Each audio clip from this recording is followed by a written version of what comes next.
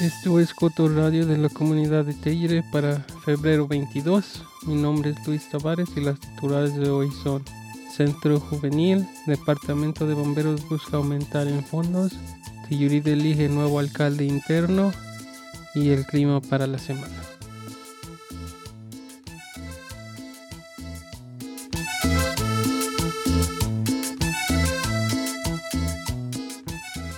Un centro de reunión juvenil, casi 40 años en desarrollo, finalmente está llegando a buen término. La ciudad de Tellire ha presupuestado un nuevo espacio para los jóvenes como parte de una renovación y reconstrucción de la cabaña de calentamiento en Town Park. El espacio de reunión estará en la parte superior de la cabaña de calentamiento, que considera ser 2 habitaciones y una oficina. La cabaña de calentamiento incluirá baños, un lavabo e infraestructura eléctrica para otros usos en el parque. El centro juvenil servirá como un espacio para que los jóvenes pasen tiempo entre la escuela y las actividades extraescolares, o mientras esperan para regresar a casa.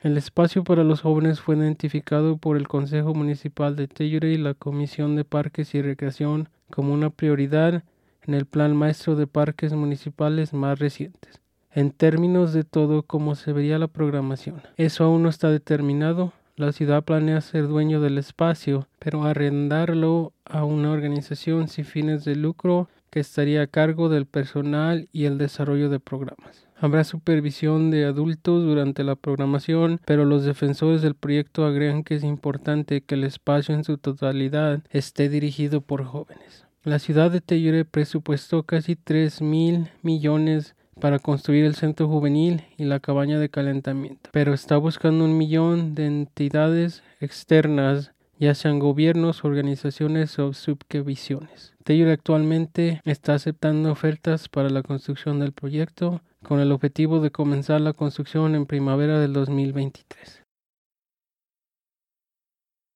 El Departamento de Bomberos de Tellire acudirá a los votantes esta primavera para solicitar un aumento de fondos. El jefe del Departamento de Bomberos de Tellire, Jan Bennett, dijo que el distrito solicitará un aumento de 4,000 millones. Eso equivale a unos 3.6 millones de dólares anuales. Un mill levy es un impuesto a la propiedad que se aplica en la función del valor basado de una propiedad, con un mill equivalente a $1 por cada y 1,000 de cada valor basado en la propiedad. El departamento actualmente tiene gravámenes de 4 millones. Si los votantes aprueban el aumento en mayo, eso se elevaría a 8. Bennett dice que el distrito necesita un aumento de fondos para abordar una serie de problemas que enfrenta el distrito.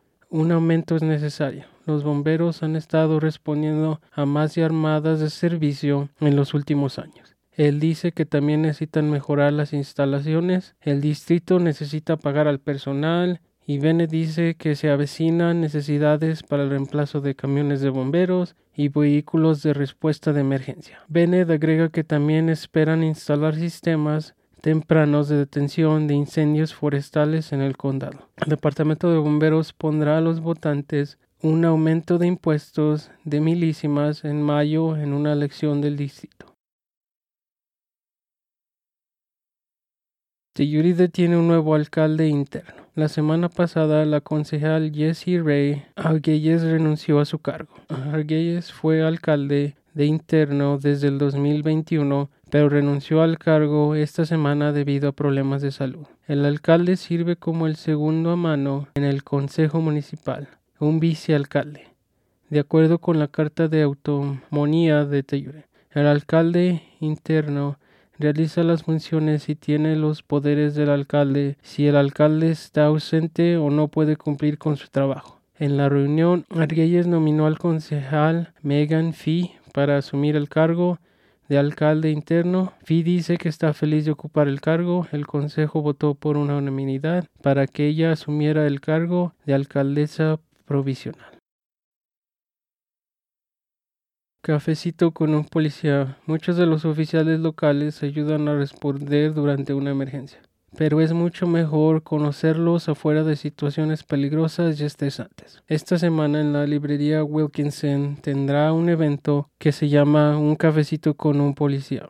una oportunidad de tener conversaciones con los policías en nuestra área. Van a tener café y van a tener gente para cuidar a los niños. Este evento será el martes, febrero 28 a las 5:30 en la librería.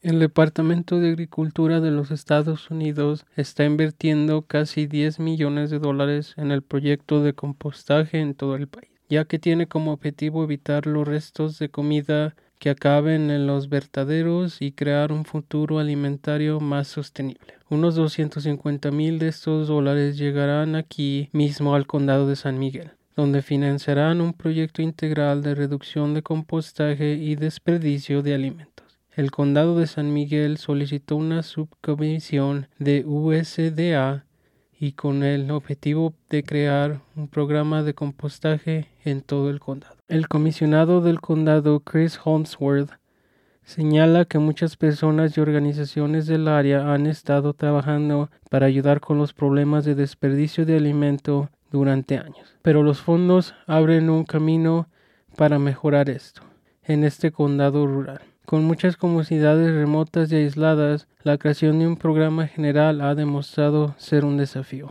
Osborne dice que está emocionada de usar estos fondos para brindar mejor coordinación a medida que avancemos en nuestros esfuerzos regionales de reducción y desperdicios y de alimentos y compostaje.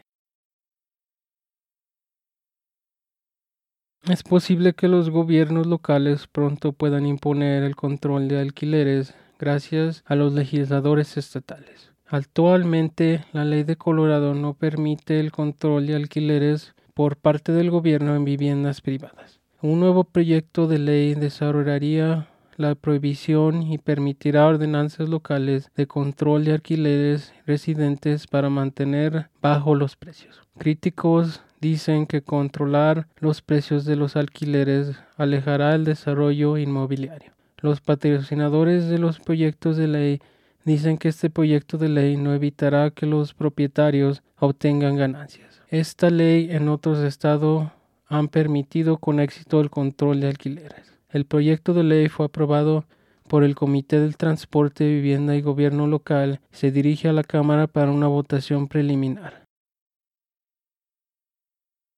El demócrata Adam Frisch anunció que postulará nuevamente en el 2024 para desafiar a la representante Lauren Boebert en el tercer distrito del Congreso de Colorado. Él ha corrido contra ella entre las elecciones intermedias del año pasado y perdió. La carrera fue una de las más reñidas del país y requirió un recuento obligatorio. Boebert terminó ganando por menos de 600 votos. Frisch ya ha presentado la documentación ante la Comisión Federal de Elecciones para la carrera del 2024. Y el clima para la semana. Hoy vamos a tener nieve, jueves va a estar nublado, viernes con 40% de posibilidad de nieve, sábado nublado con sol y domingo con 40% de lluvia.